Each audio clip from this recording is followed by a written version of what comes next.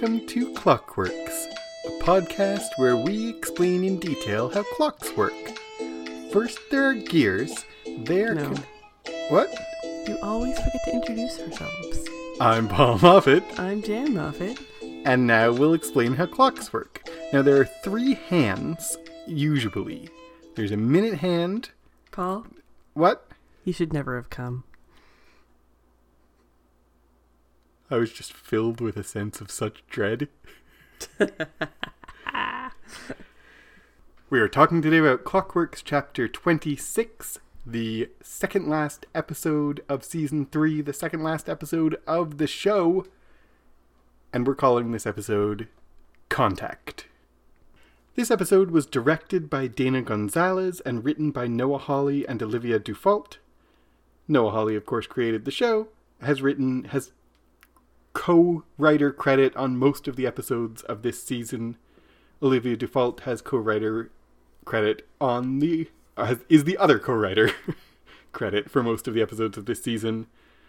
Dana Gonzalez is a regular cinematographer for Legion and for Fargo, the other show run by Noah Hawley. He directed Chapter 18 of Legion, which was the penultimate episode of Season 2. This, for those keeping track, is the penultimate episode of Season 3. Apparently, Dana Gonzalez directs penultimate episodes. Jan, do you want to take us through the beat by beat? I would love to take us through the beat by beat of this, the penultimate episode of Legion. So, instead of previously, this time we get evidently on Legion and a bunch of clips of previous episodes. Charles works on his helmet and we get voiceovers of the previous episodes. Charles has a dream or vision of a theater with a matador battling a person in a bull costume on the stage. The matador stabs the bull with 2 blue daggers and the bull dies. Under the bull's mask is Charles himself. The devil with yellow eyes sits behind him and says, "You should never have come." Charles wakes and is on a plane to Morocco, arriving on a tarmac in the desert. A chauffeur with a painted picture of Charles stands next to a car and picks him up. We see the Legion logo. This time it is sewn from red thread on a board or a cloth. In the in-between space, Switch and David stumble along. She is losing teeth and time is very wonky. She says time's unstable and David gets trapped in a tiny room. We see a vision of the field where he met Farouk for the first time. He screams again. In the time between time, Farouk is trapped in the never-ending now. We see a blue egg crack, and then the time demons appear with Farouk, eventually cracking the screen. Charles is driven to a fancy house in Morocco and is brought down a long hall to a place where children are running around. A monkey sits in a cage and Farouk welcomes him, talking to him about Charles's life. In a portrait, Farouk from our present appears. So we have a lot of going back and forth in this episode. As I was recapping, I really noticed. In this episode? Very unusual for Legion going back. Well, no, I just mean it's like... There's a lot of there's Farouk's house and there's Gabrielle's house. Back and forth. Back and forth. I see what you mean. Between 2 different things. Yep. And we're not at Gabrielle's house yet, but that's going to be the whole episode is back and forth between those 2 houses. Yeah. That way of putting it, I hadn't quite thought of it that way before, but this is really an episode about 2 houses. Mm-hmm. Both alike in dignity. No, not both alike in dignity at all. No. But 2 haunted houses, really. Yeah. Haunted in different ways by different ghosts. Yes, exactly. That's interesting. Mm-hmm. We start off with... I don't know if we need to say again, but I'll just mention to say that we didn't miss it. We noticed that there's another evidently on Legion. Mm-hmm. And let's talk about this whole beginning section, the prelude when Charles is on the plane and he's having a dream of a matador or a toreador or something fighting a bull. What's the deal with that? Well, I mean, it's something that's going to happen later. Like, this theater does actually exist in Farouk's house. Yep. As much as Maybe. anything exists Yeah. anywhere in this show. He goes again to this place later. Let's just say that much. Yes. I found it really significant that the bull is stabbed with these two very blue daggers. Like, they're wrapped in kind of blue cloth. And it really Yes. is that same blue of, like, the drugs that they've been having. It's always blue. Mm-hmm. And then it's David underneath. I mean, it's not David, sorry. It's Charles underneath the mask. But I think it's kind of David underneath the mask. What do you mean? Well, Charles doesn't know yet that, David is going to be who he grows up to be. But for the audience to have someone who's affected by, who's stabbed by, if the Matador is Farouk, this blue thing, he ends up in him, he ends up taking him over. I don't know. I felt like that maybe was part of the meaning of that section. Mm-hmm. But also that Farouk and Charles will battle, and Charles will ultimately lose. Yeah, this is a trap, right? Yeah. If Charles is underneath the bull, Charles isn't who he thinks he is in this situation. Like, it's Charles's dream. So Charles doesn't recognize himself in the dream. Or another way of putting that, Charles doesn't understand his position in this story. And I guess that means that the Matador is a stand-in for Farouk, right? I guess so. Is it a Matador or a Toreador? And what's the difference? I have literally no idea what the difference is until you said Toreador, and I'm like, oh yeah, that's a thing. Bullfighters. It's And a there's bullfight. picadors, Let's too. just say it's a bullfighter. It's a guy in a Spanish costumey thing fighting a fake bull. Yes. The bull kind of looks like the time demons, hey? Like he's A little blue bit. and his mask Yep, I noticed that too. is time demon-y.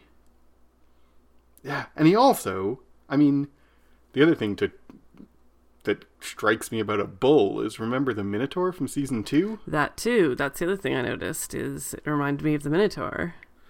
Like, This is like Charles's maze. yeah. And now Charles is cast as the Minotaur in the maze, which is again like a subversion of our expectations. So we start off with someone fighting the bull. We remember the bull is the Minotaur, and we associate the blue with the time demons. We expect that then Farouk is the bull, and Charles is the bullfighter. But it turns out no one is in the position that they think they are. Yeah, exactly. And then the devil with the yellow eyes is there. We haven't seen the fat devil with the yellow eyes in a while. And this time, he looks Faroukish. Like, they've changed him. They've changed his makeup. He does yeah. not look the same. He does not have the same makeup, and I don't think that's an accident. No. He looks a little bit like Farouk. Yeah, I like it. Yeah. And he wakes up with "You should never have come." Mm-hmm. After we watched this episode, we talked about, like, is that a callback to something? It sounds so familiar. And I searched through, and "You should never have come," or a variation on it, happens only once in the whole series. It's not a callback to something previous, except that it's what Charles says on the phone to Gabrielle in chapter 23. Mm-hmm. "I should never have come. Farouk is a monster. He's nothing like me." So that's why it sounds familiar. Like, "You should never have come. I should never have come" is the first thing he says when he calls Gabrielle. Yep. So why does David go back to that field with Farouk? Because Farouk is still teaching David. Hmm. Although, again, nobody's position is what they think it is. David, in David's conception of what is about to happen and what is happening, he's going to battle Farouk to the death. Mm-hmm. But actually, Farouk is still mentoring and teaching David, and David uses what he's learned from Farouk to even get there in the first place. Right. So it's just that their relationship is still more complicated than David wants to admit that it is. Yeah. I can agree with that.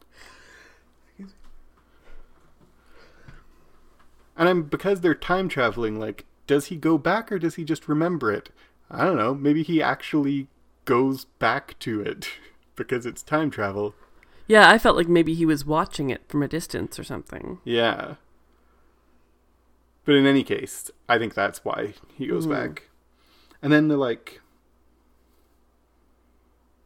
yeah. What's the deal with this chauffeur? Right. He has a picture of Charles. He has a painting of Charles. He's a painting of Charles. Jeez Louise, that's unsettling. Yeah, I think that's the whole point. Yeah. Is it's unsettling that someone you've never met who doesn't really even know you're coming in your mind, you're just going there, knows you well enough to have a likeness painted of you in oil. Yeah. And also this chauffeur is so warm and friendly and happy, and he's like, you're gonna go meet our king. It's great.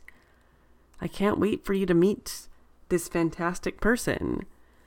And the parallels here between David and his commune and Farouk and his commune, his kingdom, are very strong. I like it. Yeah. And you would have the women from David's commune saying similar things and acting in a similar way, inviting people to his commune, being like, we can't wait for you to meet our daddy.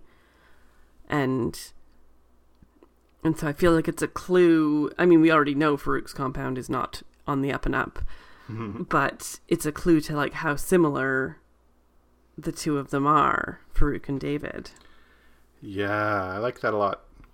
And the chauffeur says about Farouk, it is said he had no parents, that the country itself birthed him from the mud. Yeah. What? What? Like, this is Farouk myth-making about himself. It right? is, and it's, he's really old. Yes. We know that he's like thousands of years old or whatever, or 1,000 years old. And so, of course, they would think he has no parents. He wouldn't, in their mind. Yeah, and maybe even in his own mind. Like, he says, I'm jumping ahead a little bit, but when he talks to David in a little bit, he says, like, for a while I thought I was mad. I was ranting and raving. Mm-hmm. And, like, even to himself, it seems like his early days are kind of hazy. Yeah, that's true. Is the driver real? I always ask if people are real, and it's always like, I don't know, but, seems like not, right? Like, he drives Charles, and then Charles looks and he's not in the car anymore, and then he's somewhere else, and they really draw attention to, like... That's because of the time jump. Is it because of the time jump? I felt like there's all these, like, jumpiness in time throughout the episode.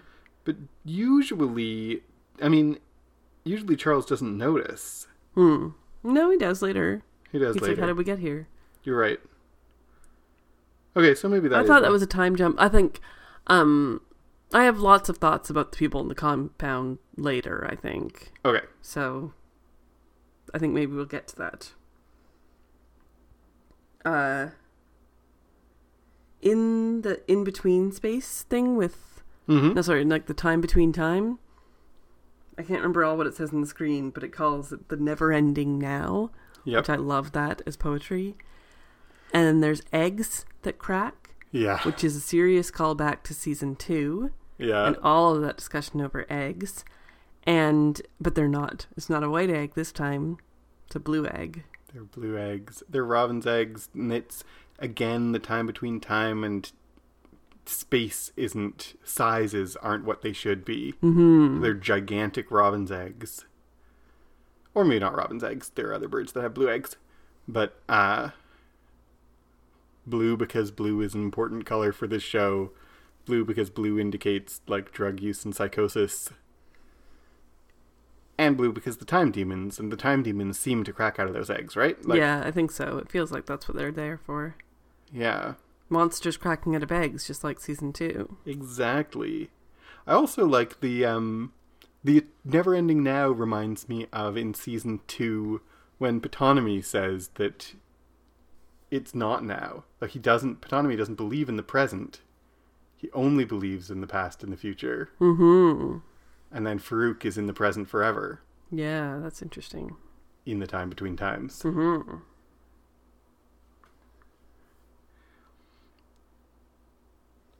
So the time demons, speaking of the time demons, they crack the time between time? Are they conscious? Are they like allied with Farouk? Or did Farouk do it? It seems like Farouk can't break free until they show up. I think they're cracking all times. And so they're also cracking his time. I mean, this is the paradox of time, right? Mm-hmm. If they're cracking any time, they have to be cracking all times. Yeah. Because otherwise, they're only cracking one time, then time is still being time. Yeah. Time is confusing.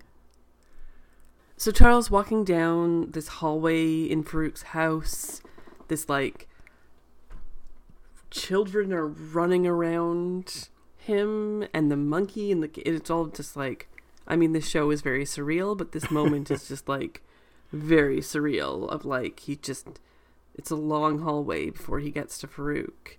I paused a number of times when I was rewatching it to try to figure out if this is like, it's more than one child, but is it like 2 or 3 children looped, or is it like 50 different children? Yeah. I couldn't really tell.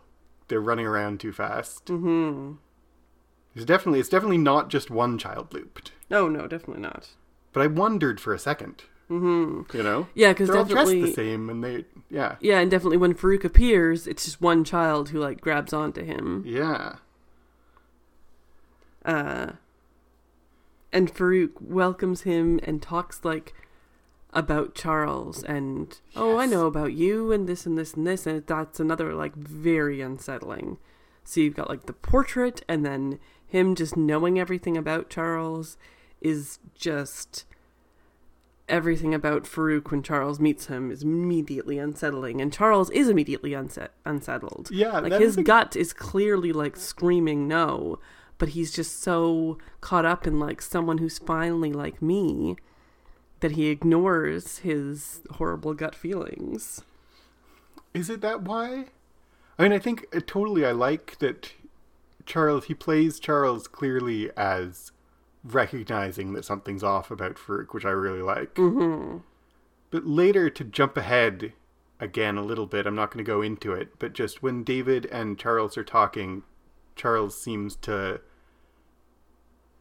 almost naively, like, it's not that he's so eager to meet him as he's like, I believe the good in everyone. Right? Yeah, that's true. And the other thing is to have Charles Xavier go into a house where there are children running around who might need protection or have some kind of special abilities. You know, like it's a reference and or origin story for like maybe he got some ideas from coming to this house about how he could do it better. He's optimistic. He does what he potentially is going to do what Farouk does, but better. I mean, but better is is one way to read it.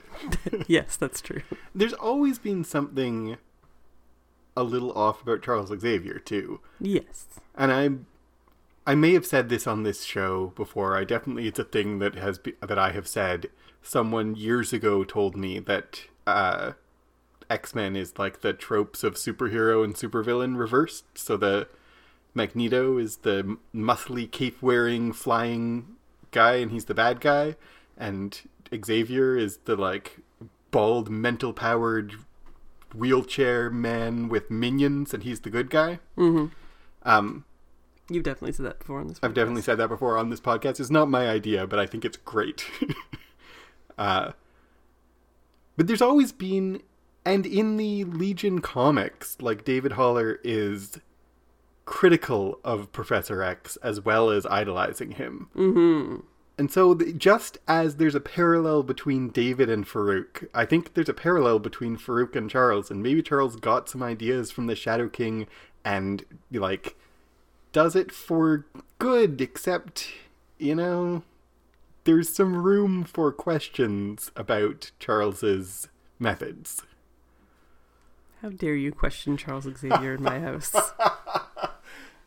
Except when he's being played by Patrick Stewart. And then he is pure and good. Yes, exactly. Okay. So moving on. I think that's a really good point, though. Charles seeing a school for gifted youngsters. Exactly. So Gabrielle is in her house.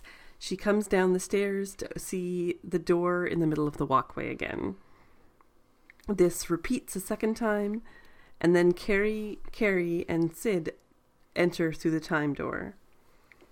Gabrielle approaches, and they discuss the doors. Baby David cries, and Sid follows to his nursery. Sid and Gabrielle discuss babies and men, meaning and mass graves. Sid realizes that the baby is David.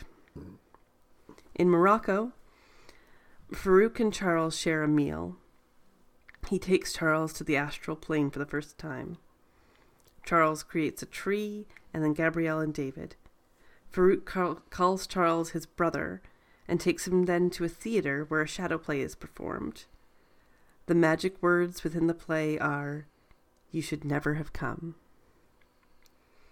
A vision of David appears beside Charles and calls Farouk the King of Lies. Charles wakes and walks down the hall to the monkey to see a monkey in a cage. He goes into the monkey's mind and sees a man in a cage asking for help. So Gabrielle's door is gone again. This is like time loops.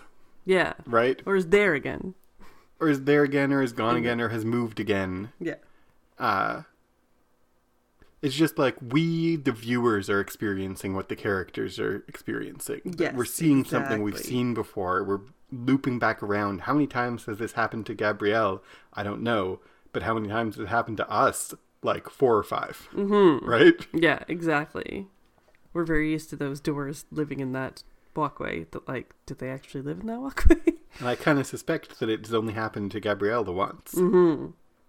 Exactly. Now, also, like, it's an interesting moment. It's actually a fantastic moment that the doors are moved. Gabrielle is, like, freaked out, and then she goes inside, and Sid just walks in after her. Sid can walk into the house because the doors have been removed. Mm-hmm. Right? I didn't think of that. It's only because the doors aren't there that Sid can just follow her right in. Right. So who moved the doors?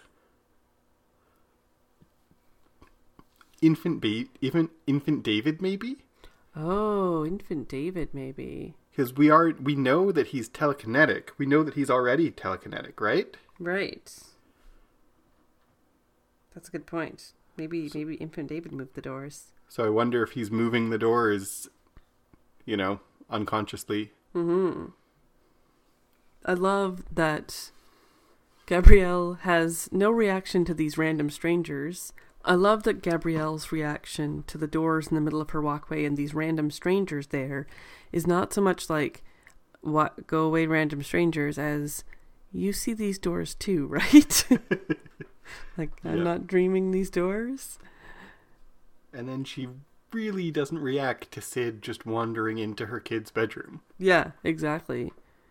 Well, I mean, it's all just very... Gabrielle is just not there. Yeah. Like, she's so non-present because she was in a coma. Like, she was in, like, a coma. She almost still is. Yeah. You know? She struggles in responsiveness. She does. To say the least. Yeah. And then, yeah, their whole conversation about, like, have you ever seen a mass grave? And she's, like, desensitized to individualism because of mass graves. Yeah, and that life has no meaning. And so it's like, if life doesn't have any meaning, why are you living? Optimist, you know, silver lining, and Gabrielle's like, all animals fight to live. Mm-hmm. Ah! Yep. I've never heard a lack of object permanence described as insane before. Yeah. Babies are insane. Yep. They have no object permanence. But it's like Gabrielle's life is a life without object permanence too. Mm-hmm. Like the doors specifically keep being somewhere where they're not, you know? Yeah. So while they're having this conversation in David's bedroom, Sid is standing in the doorway, and the pattern on the wall behind her is like a bunch of lines and things, and she's standing in the middle of it, and it looks exactly like a spider web. And she's there in her usual Sid wearing black in the middle of a spider web, and she's trapped. And we had spiders mentioned in the whole wolf prey spider situation. Yep, Farouk says not the rabbit, the spider. Yeah. And so in this case, it's Sid who's the spider, or Sid who's trapped in the spider web. Yeah, if Sid is framed by a spider web, is she the fly or the spider? Yeah.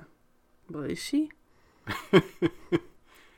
If she's the spider, she's there to catch the time demons, Farouk, to finish things.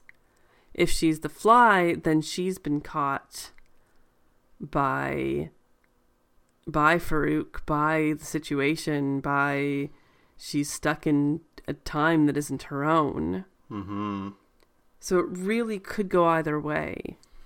It could. And what she's doing, like when she's framed in front of the spider web, she hasn't noticed this yet, but she's about to. When she realizes that the baby is David, it's like she's suddenly trapped. Yes, that's true too. By her own, like, willingly trapped, but it's like, I think that she's the fly in the spider's web. That the situation, the house, the events have contrived to put her in this position where she's like, well, now I have to do what, like, now I can't do what I came here for. Right. Yeah, you're right. When she says, it's not crazy babies that worry me, it's the men they become. Mm-hmm. I can't decide, to be honest, I can't decide whether I like that or don't like it. Because the stress on men, it's the men they become, is like, on one hand, it feels like a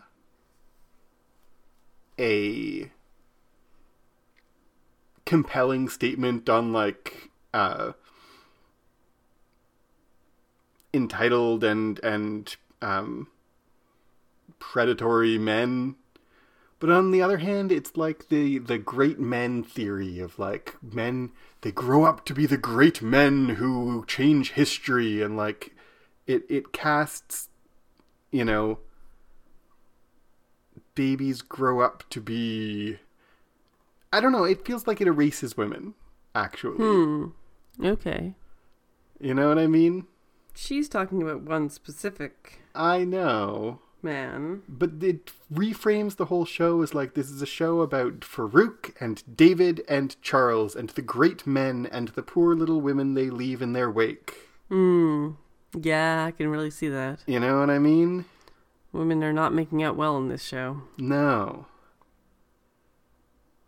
And that, like, I think that that line is attempting to, like, hold men to account for the impact that they have on women and other men and people around them.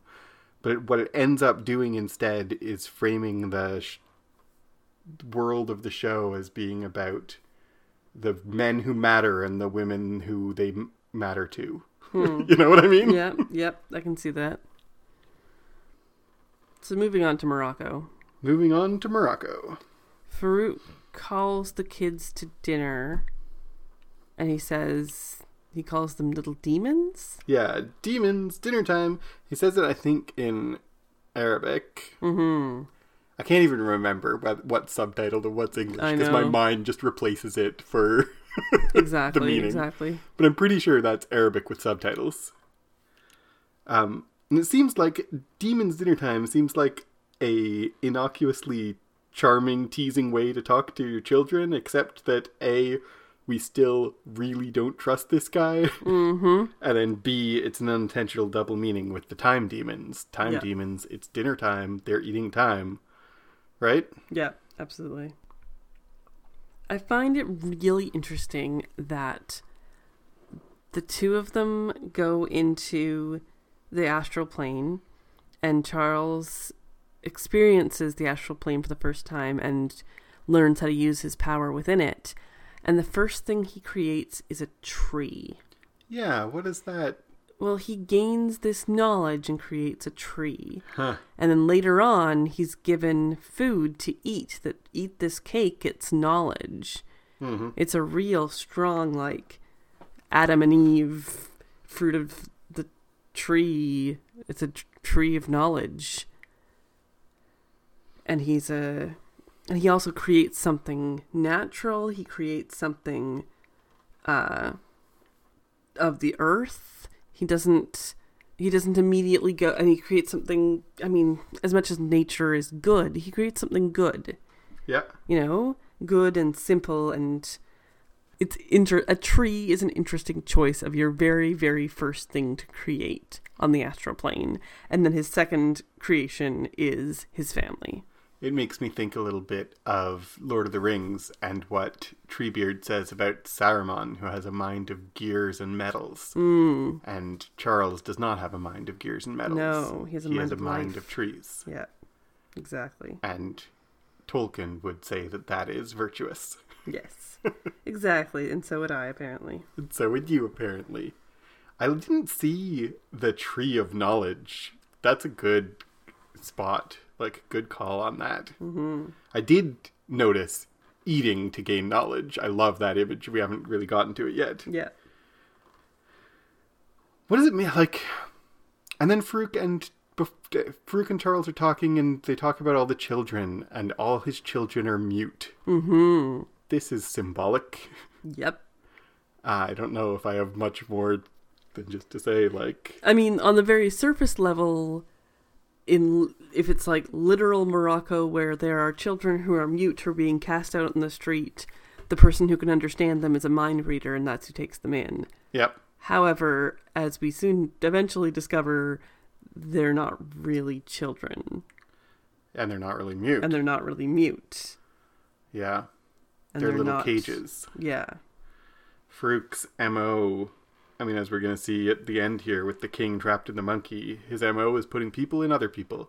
Mm-hmm. And that's, sometimes it's himself in David, sometimes it's other people in himself, sometimes it's people in each other. Like, he uses minds as cages. Mm-hmm. And he likes to collect people. And he likes to collect and people, so he's yeah. clearly collected this king and put him in a monkey and put him in a cage. And then when Charles and Farouk are talking, and Farouk, like I said, Farouk is still teaching David, and Farouk teaches Charles too. Mm-hmm. Like, he can't, it feels like he's taunting him, but he also, like, genuinely enjoys showing him how things work. Yeah. This is a character trait of Farouk throughout, right? He wants more people to know how to use their power. He wants other powerful mutants to come and play with him. Yeah, he wants them, once they're powerful, he wants them to be like him. He wants Charles to be like him, maybe under him, but like, he genuinely, I think, even at this stage, is despite all the trappiness of it, he's genuinely happy to meet Charles and genuinely happy to teach Charles how to use his powers better. Even though he's planning to trap him and squish him and, you know, collect him probably. Mm-hmm. And he, in the future, will be genuinely happy to teach David how to use his powers. He wants him to use them in the way that he wants them to use them. He wants them to use them to become a little Farouk and subjugate people. Yeah. But he's still like... But if he wants Charles to be like him or be his friend, why does he say within the play, you should never have come? Or is that just legitimately part of the play? That's a good question. Why does he say you should never have come? Because no matter whether he wants Charles as a friend and ally, he just wants him to be an evil friend and ally, or whether he wants Charles to be his prey. Either way, why is he telling Charles he shouldn't have come? I think he's toying with him. Well, maybe, I mean, if what Farouk says is true, that he puts on these shadow plays, he's called the Shadow King, wink wink. He puts on these shadow plays for these kids all the time. This is the story that he tells. The magic words really are, you should never have come. He gave Charles a vision before he came to Farouk's compound or palace or whatever, that he was going to say you should never have come. He's like the devil with the yellow eyes in that vision, but it's still Farouk. Mm-hmm. And he doesn't actually think he shouldn't have come. He thinks, I sent you this vision so you knew when I said that it was me. And this is my little wink wink at you. It does feel throughout that Farouk, he says he's a strategist in this season, but he enjoys playing with people for the pleasure of it. Exactly. Even when it goes counter to his ends. Mm-hmm. He can't help but taunt Charles, even if it means springing the trap a little early, or hinting the trap before it's fully sprung. He can't help taunt Charles. Yeah, exactly. And he also, the conversation where he talks about Charles, he says, you've never been to the astral plane. Powers like yours, you don't even realize it. Powers like yours is our hint that Charles is more powerful than Farouk is. Yeah. Or as powerful. Mm-hmm. But, powers like yours. Not powers like ours. But, yeah. He recognizes Charles as more powerful than he is. But just like he recognizes David as more powerful than he is. But he's older, more experienced, and less scrupulous. He knows how to use his powers, and Charles still hasn't figured it out at this point. Mm-hmm. David still hasn't quite figured it out at this point. And even when they know how, Farouk is willing to use his powers in ways that Charles certainly isn't. Yeah, for sure. All right, so let's move on. I have two more things about this little section before we move on. That one is just that the shadow creature that Farouk makes is another Minotaur. Yep. And the other one is just this phrase that Farouk says when he, sees that Charles is like him. And again, it's this moment that I feel like plays this line between taunting and genuine. He's being honest about how he feels. Maybe even doesn't realize it. But that, what a privilege it is to see and be seen. He says to Charles. Yes. And it really is. Mm-hmm. And also what a danger. Exactly. To see and be seen. Mm-hmm. Okay. I'm ready for you to move on. I will move on. The time door opens and David enters the room, talking to his father. He takes them into his mind, and David gives Charles a piece of cake, and he eats it, taking in all of David's life in a series of flashes. David tells him what's going to happen, and that he's in a trap. But now he has him. In Gabrielle's house, Sid explains to Carrie about baby David, and Carrie is confused why they don't just kill him as a baby. Sid says they can save the baby, but not the adult David, and Carrie agrees to help. In Farouk's house, Charles comes to breakfast with David, who is dressed as a soldier. When Farouk tries to go into his head, he finds only music and images from the commune, and then David thinks at him, you should never have come. Farouk is thrown off and leaves the table. Switch enters and collapses, losing her teeth. Time jumps again, and Switch can't wake up. David takes Charles into his mind again and tries to explain. But the doors all rattle, and when Charles goes to one, it opens to another David, and then another. They say they're here for justice.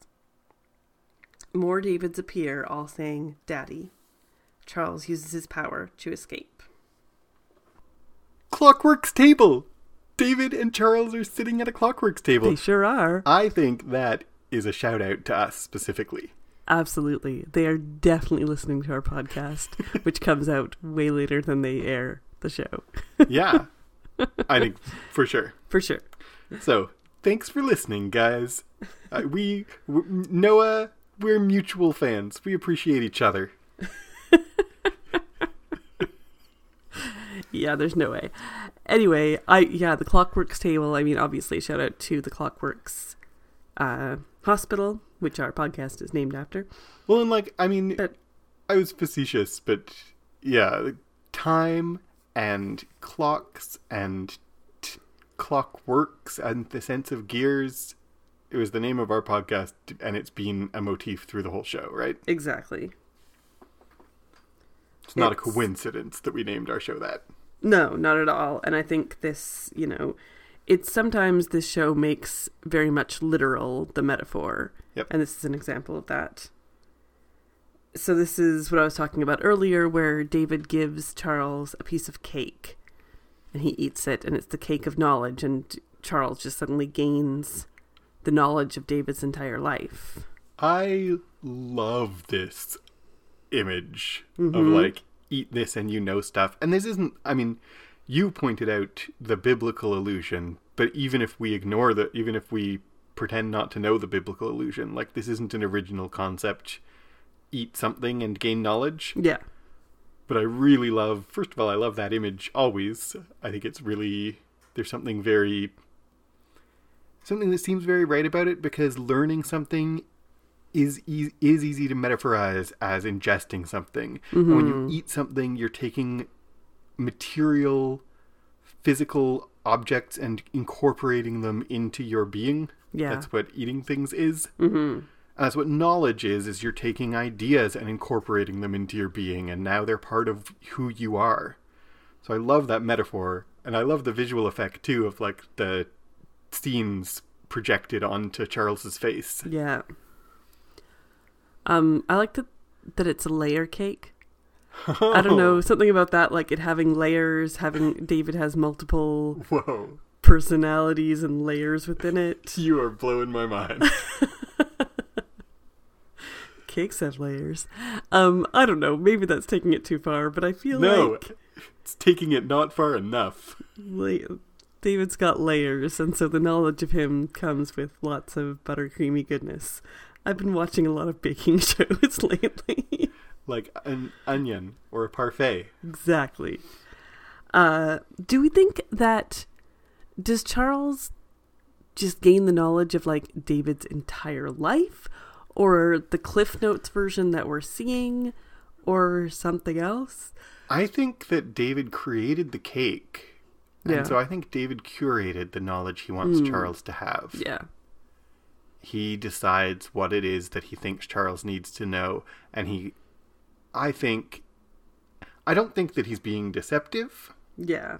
I think he is being honest as far as that goes. But I don't think Charles now knows all of David's entire experience. That would be more than a slice of cake. This is David has condensed the things that Charles specifically needs to know according to David. So it's curated. Mm-hmm. It's specifically what Farouk has done to him. Yes. In his mind. Yeah. What he thinks Farouk has done to him. I love the conversation between Sid and Carrie, female Carrie. Me too. About, what, he's a baby. Why can't we just kill him as a baby? It's just it's a classic, if you met Hitler as a baby, would you kill him? It would be super easy. It would be super easy. Babies are, super easy to kill. I think that was one of the funniest moments. That list line of it'd be super easy to kill a baby. Exactly. And I like Sid specifically calling out, Melanie and Oliver taught me. Yeah. There are people you can save and people you can't. Mm-hmm. We can't save David. We can save baby David. Yeah, exactly. And that's like the, it is the paradox, would you kill baby Hitler? And it seems like a played out that that thought experiment. Yeah. But the thing that people, they take it in a direction that people don't usually take it. Like when Sid at first says, we've changed time just by being here, I was a little bit like, yeah, we've all seen Back to the Future. I don't begrudge them explaining that, but that wasn't a new insight at all. Mm-hmm.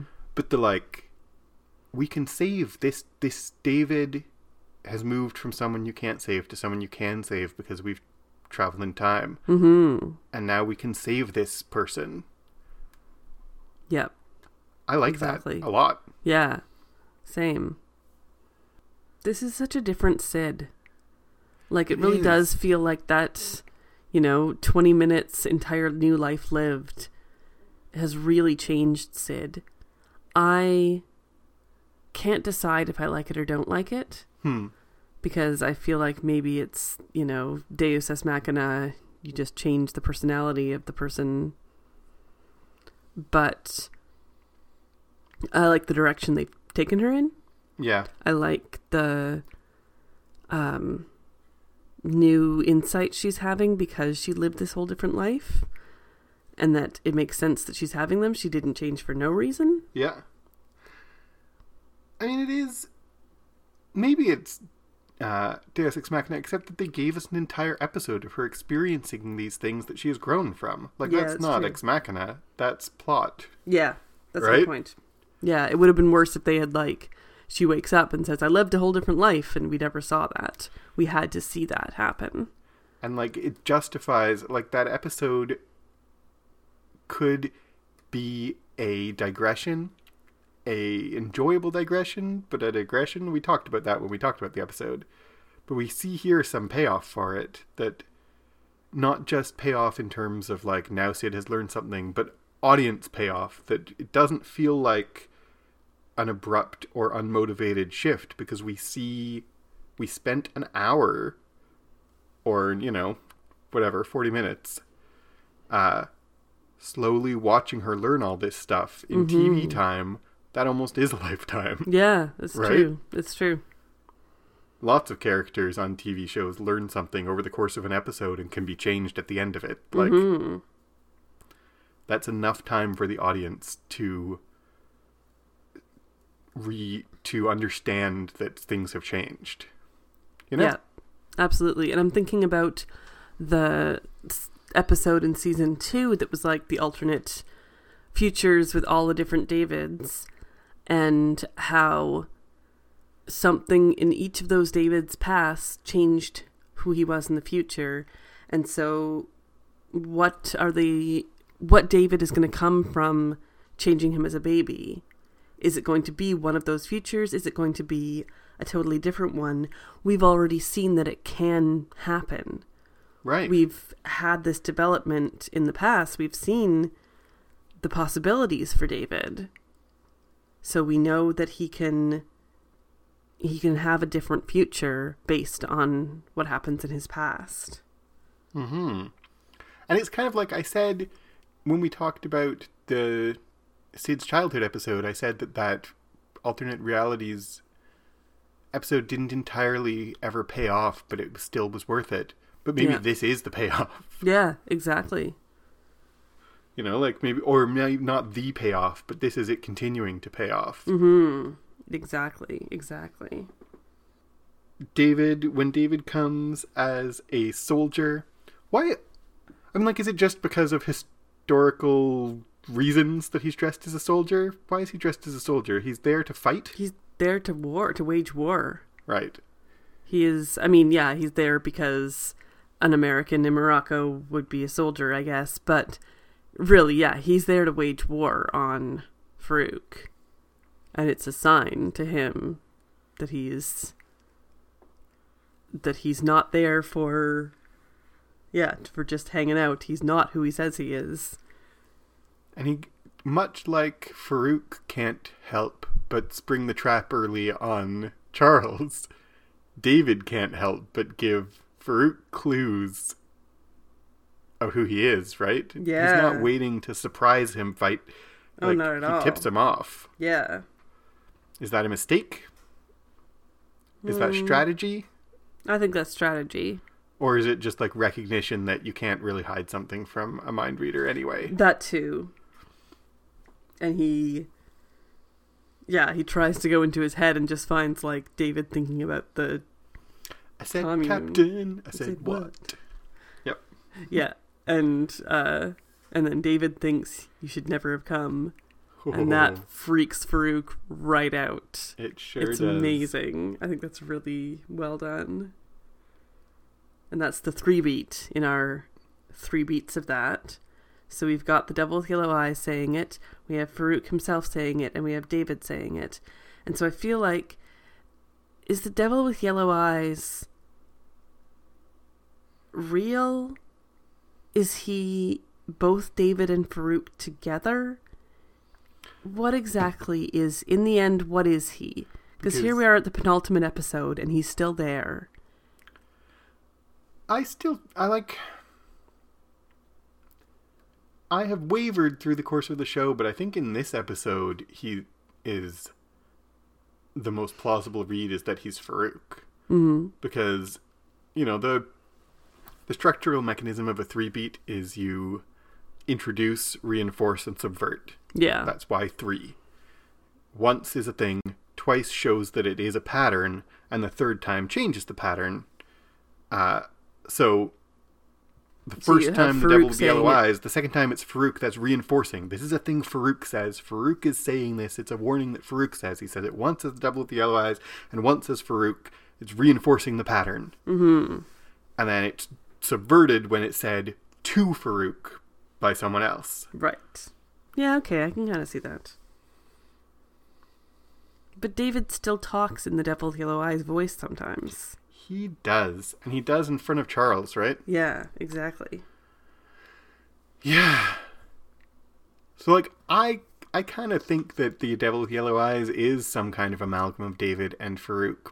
But I don't think we see enough in this episode to make me think that. Mm-hmm. I think that from other things. Yeah. Or I wonder that. And then Switch shows up. Switch looks terrible. Oh, yeah. Meeting David has not done Switch well. No. Not at all. She's losing like all of her teeth. And then, she just collapses into a coma. Yep. Or I guess not, I'm extrapolating to coma, but asleep. She passes out. And we hear David say, time is the enemy. Mm-hmm. I like that too, is a statement not only on this moment. It's one of these double meanings or triple meaning phrases, right? Because time is the enemy can mean there are blue monsters who are time eaters. I'm calling them time to be succinct and vague, but they're a literal enemy that we have to fight. Mm-hmm. But then there's also, this is a theme of this entire show. That time is the enemy. Yeah, exactly. And it's like a subversion isn't right. It's like a variation on the biblical, the last enemy to be overcome is death. Time is the enemy. Yeah. In this show, death isn't the enemy. Time is the enemy. That's true. Charles asks who Switch is, and David says she's no one, a means of getting here. Yeah. Harsh. Cold. And this is the David that can't be saved. Exactly. This is he's our main character, we're still sympathetic to him in some ways, but then he says stuff like this, and you're like, you can't be saved. You're just using people, completely using them. And we for your own means. At the beginning of this episode, we saw him talking to Switch in we could wonder, is he just manipulating her? Does he, like, he wants something from her, but he could still actually care about her. And he gives her, you know, his David-y charm, his Dan Stevens charm. And you're like, okay, maybe. And then here, the mask drops, right? Yeah, exactly. You're exactly right. This is the David that can't be saved. It's not just how he treated, I mean, it's not just some, a read on the show has been like that he sexually assaults Sid, and that's a single act he can't come back from. But I think it's so much more everything about how he interacts with the world. Yeah. Has been revealed in moments all along the show. And here's another one of these moments. Yeah, exactly. Switch is no one, she's a means to an end. That's how he sees everyone. That's even how he sees Charles. Yes, exactly. Right? Yeah. And Charles says, everyone is someone. And this is what I was referring to earlier when I was like, Charles recognizes Farouk's malevolence, but still has this optimism. I don't think that it's, like, maybe it's naive, but I don't think it is ignorant. You know? And it's very Charles Xavier to think everyone is worth saving. Yeah. So in David's mind, the doors rattle in, like, super creepy way. And, of course, we know that it's going to be more Davids, but it also, there's a part of me that's like, is it going to be like the Angriest Boy or the Devil with Yellow Eyes or something? But no, it's just more Davids.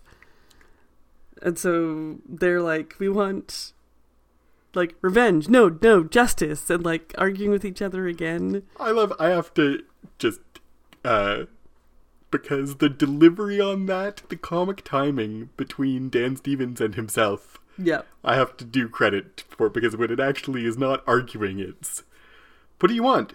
Revenge. Justice. Yes, justice. It's like, yeah, no, revenge. He's just like, yeah, revenge. Justice. Yeah. Yeah, exactly. There's no arguing, actually. Yeah. Revenge and justice are interchangeable. It's true. It is Dan Stevens with himself, so is quite good to have that kind of comedic timing with your own self. Yes. And of course, all the doors open. They all start talking about Daddy, which is exactly what happens to David with his commune. They surround him, right, saying Daddy. So it's both what he desires from other people, but what he actually desires to be doing that with his own father, and has serious daddy issues, and he projected them onto, or used those issues to find other people with that issue for his commune.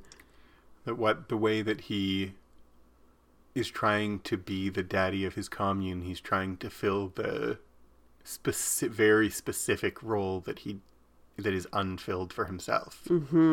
Exactly. Sid asks Gabrielle, is he a good baby? And I have to just, mostly what I have to say about this show is either positive or neutrally analytic. But I hate that stupid question in fiction and in real life. Is he a good baby? What is a good baby? Yeah. What the bleep do you mean by that? Is he a good baby? Yeah. You get that question when you're a new parent and it makes no sense. Is he a good baby? No. Unfortunately, we got one of the evil ones. Yeah, exactly. I don't know what you're talking about. Yeah. Sorry. It's like it's not really about the show. It's just like the, what are you having? And I would always be like, puppy. You know? Like, you're actually jumping ahead because I haven't talked about that part yet. So let me recap that little section and then we can even go back to that a bit. Oh, I'm sorry. That's okay. So Sid chops wood and talks to Gabrielle about good babies.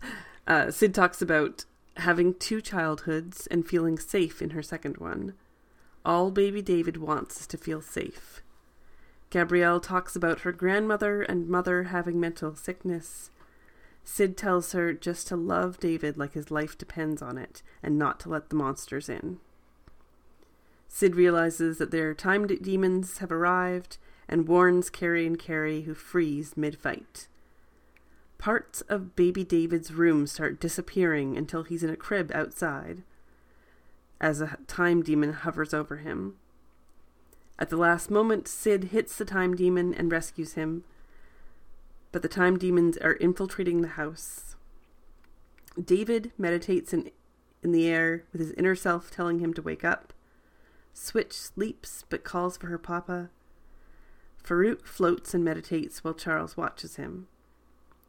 A child approaches Charles and asks him to help her. He reads her mind and sees dozens of people in a cage calling for help. Charles talks to David and calls Farouk a monster, and they agree to work together to crush him. But the present-day Farouk escapes from the in-between time and finds his past self. And we cut to credits. So the conversation, apart from the is he a good baby question, then the answer to that question leads to this conversation about childhood and parenting. Yes. What do you think of that conversation? I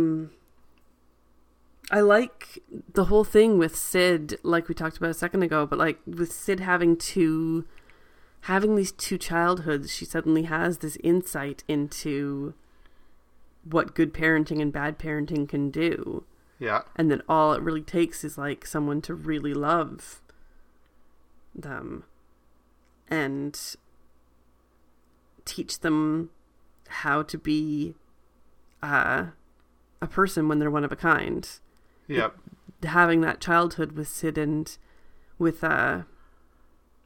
Melanie and Oliver gave her the answer to that question, that it's just a parent loving you is what helps. And so she's able to impart that wisdom on Gabrielle. She says all he wants is to feel safe. Yeah, exactly. I like it and hate it. Yeah. Because I like what you just said about Sid learning the effects of what Sid has learned are rippling through in very pleasing ways narratively. I really like it quite a lot. And I like the idea of like loving and caring for children matters to them. Like that maybe isn't a groundbreaking insight, but it is a groundbreaking insight though. But then she's like, there's no good stronger than a mother's love. It's like, I know because she's talking to Gabrielle, who is the mother, but it's very, I feel, unnecessarily gendered in like a, yeah, you know, like, there's no love greater than a mother's love. Fathers who cares about, and mothers, all you need to do and can do and are good for is loving your child. And Gabrielle, who has mental illness and obviously postpartum depression. Yeah. You aren't loving your child enough, and shame, shame, shame on you for not loving your child. That's the only good that you're good for. Love him. Love him now. Do it. Love him. Go. You know? Yeah. Yeah, I can see that. It does not feel helpful to me. Mm-hmm. We have talked, I like the conversation they have about Gabrielle's mental illness, and we maybe come back to that in 1 second. We've talked about other aspects of her mental illness. No one, including us, has said the words or put the label on postpartum depression, but she's disengaged from her baby. Mm-hmm. There's a word for that. Yeah, absolutely. That's a thing. Yeah, absolutely. Even if the creators of the show didn't know it. Yeah, exactly. Which I'm sure they do. But even if they weren't deliberately having that in their mind, what we have seen on screen is a woman with postpartum depression. Yeah. And it feels to me like Sid is scolding her for that. I can see that. I can see that perspective in a big way. I felt like it was her saying, it's okay if you're not acting the right way, if you don't know what to do exactly. All you need to do is love him and protect him. You don't need to worry about the other stuff. But loving and protecting someone in her state is actually the hardest thing. So right. maybe that is, your point is, still stands. Like, I like what they were going for, but I don't think they landed it. No. And I don't think that even if they reset the timeline or whatever, that Gabrielle is going to be okay. Yeah. Like, she's not going to be okay. No. And the, like, I don't know, it's like the 50s, but... Or something, yeah. Or something. Then I'm like, maybe Charles could get her some help, but if she actually lives in the 50s or 40s or whatever, then Maybe Charles can give her some help if he's there. Mm-hmm. That's true. And that's the other thing that I said maybe we would circle back to. But in this conversation, Gabrielle, we've kind of seen it already. I think the audience has already figured it out, but Sid figures out and Gabrielle states out loud that it's hereditary. Yeah. Mental illness is hereditary in her family. Mm-hmm. And so David is a mutant, but he's not a sport. No. Right? He's a mutant from his father and mentally ill from his mother. Yeah. And it's a different kind of... I mean, this is what they could have sold better, what they could have tried to land is, it's a different kind of who teaches you to be normal when you're one of a kind. We've spent a lot of time worrying about who teaches you to be normal when you're a mutant. But what David needs is his mentally ill mother to teach him how to be normal when he's mentally ill. Mm-hmm. And for her to do that, she needs to be okay. Yeah, exactly. Right? Exactly. And the show seems not to recognize that. Mm-hmm. Yeah. They still have not solved exactly the reason why they would have given him away. Yeah. In the first place. They kind of never actually address that. No, they don't. They dance around it in this episode. And I mean, we've seen the next episode. They never address it. Yeah, exactly. But so there's a lot of question marks in this whole show, so it's just another question mark. Yeah, and that's fine. Like, I don't need all my questions answered. Exactly. I don't mind asking them again, drawing attention to the fact that they're unanswered, but I don't need the show to answer them all. That's fine with me. Mm. Yeah, exactly. So the time demons show up and Carrie pulls out a sword. You're going to fight time with a sword? Carrie... She'll fight out anything with a sword. That's her weapon of choice. It's her sword. I mean, like, okay. And like, male Carrie is just like, am I sick or whatever? And she's like, you have a collapsed lung and whatever. Like, yeah, you're not okay, Carrie. No matter what happens, you're probably going to die. Yeah. And so female Carrie is just doing everything she can. Like, well, I can't beat anything, so I'm just going to pull out a sword. It's helped her a lot in the past. It's like, it reminds me a bit of the second episode in a row where I've made a Buffy the Vampire Slayer reference, but the Buffy the Vampire Slayer when Buffy is coping with grief and she's like, just point me to something I can hit. Yeah, exactly. Right? Carrie is that. Yeah, absolutely. And she always has been, and it's fantastic. Like, she's so... Like, sing the praises of Carrie for a second. I love male Carrie because I love Bill Irwin so much, and his performance is amazing. Yeah. But, like, female Carrie also, this, like, mix of naive innocence and extreme violence. Mm-hmm. And the violence is... It's not a dichotomy. Like, the violence is an aspect of her innocence. She interacts with the world directly and physically and point me to something I can hit. That is a kind of naive innocence. Yeah. Yeah. And all that happens is she gets froze. Yep. This, like, the time demons taking down, like, the wall, just, like, everything disappearing from David's room bit by bit is a really well done effect. Just like in I terms agree. of like technically in the show, it's a really well done effect. It's probably practical because they're really good at that kind of thing. Mm-hmm. But also it's like, are the time demons are coming specifically for David? Seems like. It seems, and so they are actually focused on him. We asked in whatever episode, Mail Carey and I can't remember whether it was Mail Carey or Protonymy as the mainframe, asked whether the time demons were sentient or animals. Mm-hmm. And we've never really had a full answer. Yeah, exactly. But I feel like we have had enough hints that they're more sentient than animal. Yeah. Because they're coming for David, and they're coming for David because he defeated them before. Mm-hmm. Right. Yeah. This is like, they have an agenda. Mm-hmm. Yes. But apparently they can be knocked out by like basically a hammer to the head. Yeah, I still like, okay, I'll allow it. You know, like... Yeah. Because they're time demons, they can manipulate time, but they're still sentient and conscious and pointing into directions. They eat time, but they still exist in time to some degree.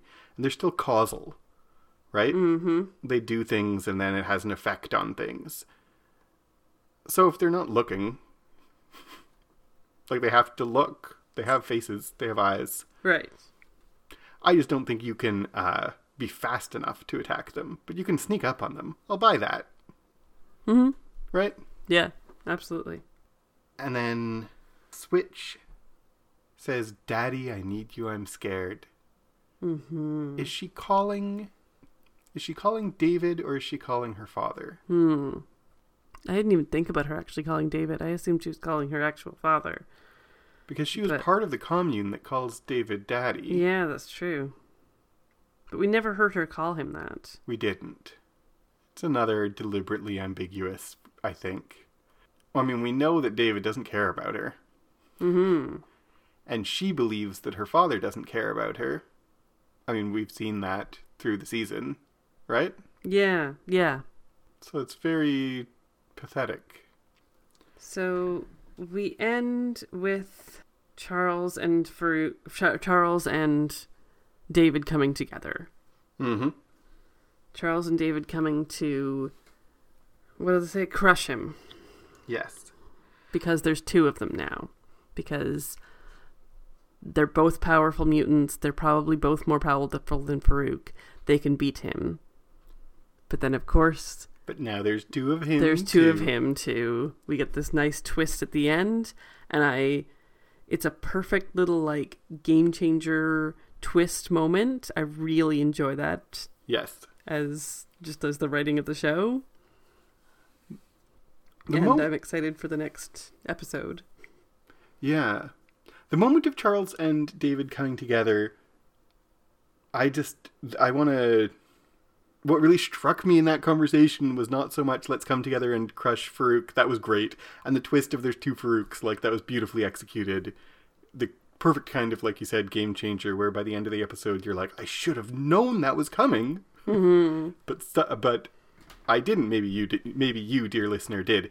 I didn't see that coming. But when it did, I was like, of course! That's the best. But David and Charles's conversation, Charles says to David, I was supposed to have time to know this, how to be a father. And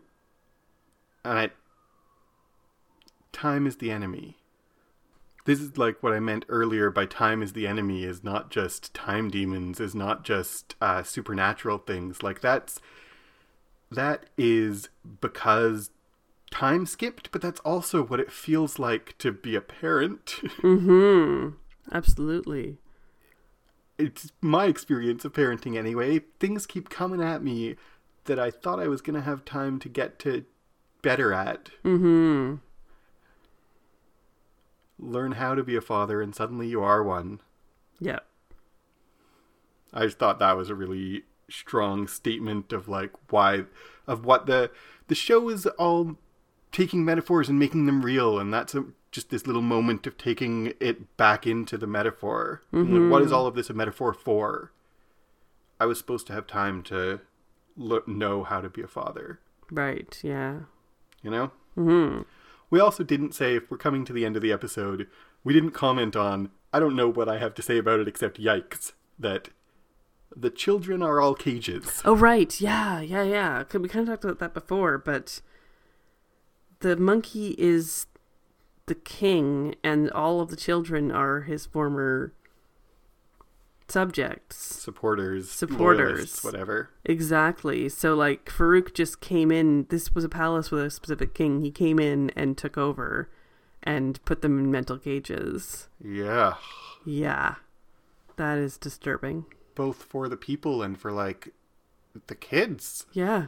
Exactly. It's, like, so monstrous. It is, exactly. He is a monster. And it's enough to make Charles change his mind. Mm-hmm. I like it as that, too. As, like, motivation for Charles to be like, no, this guy is irredeemable. He's not someone... He's beyond saving, as Sid would say. Like, there's some people we can save. Charles is learning the same thing Sid is, but from the other direction. Mm-hmm. He has thought everyone is savable. Yeah. And old Farouk says, what a journey I have had. That's also, I think, not just in this episode, in this series. Mm-hmm. Do you have any other things to say? I think that is all I have to say about this episode. We've been talking for a long time, and we have one more episode to go. We have already watched it since we're a little behind, but... I'm excited to get into it and talk about the last episode of the series and the show. Can I talk about the music? You can talk about the music. I'm like so bittersweet feelings about doing next week's episode. Yeah. But we'll get to that next week, I suppose. And by the way, for you the listeners, we'll do a recap of the last episode, then we'll do a season 3 retrospective, then we'll do a series long retrospective. Yeah. Maybe more, but probably not. But we'll do at least 2 episodes more after we've talked about the last episode. So yes. So Legion is over, but Clockworks isn't quite over yet. Anyway, but the music in this episode. The first song we hear is Contact by Brigitte Bardot. This is when Charles is talking to the cabbie about Farouk and the title card comes up. Mm-hmm. It is in French, but the translation into English is, a meteorite pierced my heart. You on Earth have doctors. Contact. I need a mercury transfusion. I lost so much by this injury. Contact. Take off my spacesuit. Remove this sidereal dust. Contact. Understand me, I need at all costs. Join my love in the galaxy. Or to rejoin... I'm reading a translation, and now I looked up at the French, and the translation's not bad. I need at all costs to rejoin my love in the galaxy. Contact. So, I mean, the word contact, we used this as the title of this episode. It's about Charles making contact with Farouk. But it's also about, like, this is a alien trying to contact Earth to be repaired, to be healed, so that they can return back to space and gain contact again with their love in the galaxy. This episode is about Charles's contact with Farouk, but also David's contact with Charles. Yeah, and exactly. It's both contact that does harm and also contact that heals. Mm-hmm. We have several songs that have no lyrics. Instrumental classical music, Arabic classical music. Bashraf Nawa Athar by Hicham Khami. Hicham Khami is a Moroccan classical composer. And Bashraf Nawa Athar, I don't speak Arabic. So according to Google Translate, that means new meaning, of course. I don't know if that's an accurate translation. Yeah, hard to say. So I'm not going to do a big, like, here's what that title means, because I don't even know if that's an accurate translation. It's Moroccan music, though. It's not just generic Eastern music. Like, it's specifically Morocco. That's awesome. Good on you, Legion. And then we have later on another song also by Chichamchami called Samai Nawa Athar. How Much I Have was the translation that Google gave me for that. Again, I don't know how much stock to put in that. And finally, we have a song, Badru Zuhar, which is Batter Flowers. I don't know if that's an accurate translation either, but it's written by Hassan Eraji, who is also from Morocco. He is a little more of a like folk classical musician, and he's like popular throughout North Africa, but he's from Morocco. So all three of the instrumental songs are specifically from Moroccan composers. That is super cool. And then finally, during like the shadow puppet show, the music that plays is from opera by Bela Bartok called Bluebeard's Castle. Like the pirate. No, not like the pirate. No, sorry. Like the king who kills all his wives. Like the fairy tale king who kills all his wives or rich man. He's not a pirate? Blackbeard is a pirate. Blackbeard is not a pilot. Blackbeard is a pirate. He was a real person who tied smoke into his beard. I thought that... Bluebeard is a rich man. Possibly, there's no explanation in the fairy tale for why his beard is blue, but it's a hint that he's some kind of magical fairy, possibly. Okay. And he has a fabulous house and fabulous wealth, and he picks a girl to come live in his castle and to be his wife, and it's an amazing fairy tale for her. But then it turns out she finds a room in his castle where all his previous wives' bodies are. So Bluebeard's castle, like, he is this host who welcomes someone in with smiling open arms and seems to be hospitable, but actually his castle is a trap and he's a mass murderer. Right. Like, the parallels here to Farouk are plain. And specifically the part that they play is Door 5, Lazde Ezan Birodalam. I don't even know what language that is. Bartok. It's like Romanian, I believe. But anyway, it means, see, this is my realm. It's completely appropriate for Farouk showing Charles, this is my realm. You've come into my home. This is everything I rule over. And this is the part in the opera where Bluebeard is still seducing his wife. And like, this is the amazing thing that I will have for you. But it's obviously a trap. That's all the music. Little bits of What by Captain Sensible. We already talked about that. I don't think we need to go into it. Yep. I have a little bit to say about the costuming, only that blue is very significant in this episode. We have all the children dressed in blue. We have the blue daggers. We have Gabrielle is in a bluish outfit. It's just the blue has become the main color for the past. It's a very blue past, and I think that is because it's always blue. Yes.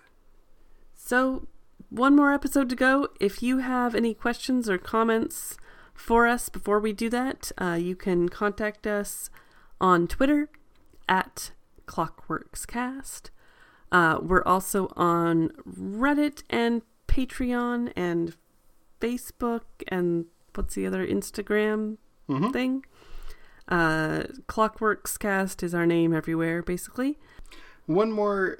You've said this in the past, and I just want to say what you have said. You said, if you have something to tell us before the next episode, or if you're listening to this in the future and we've already recorded the next episode, even if it's years in the future, we would still love to hear your thoughts about Legion or your thoughts about Clockwork. So don't let, I've missed my chance, stop you. Yeah, absolutely. We'll still have that Twitter handle open for a long time in the future. Yeah. So, I've been Paul Moffat. I've been Jan Moffat. Goodbye.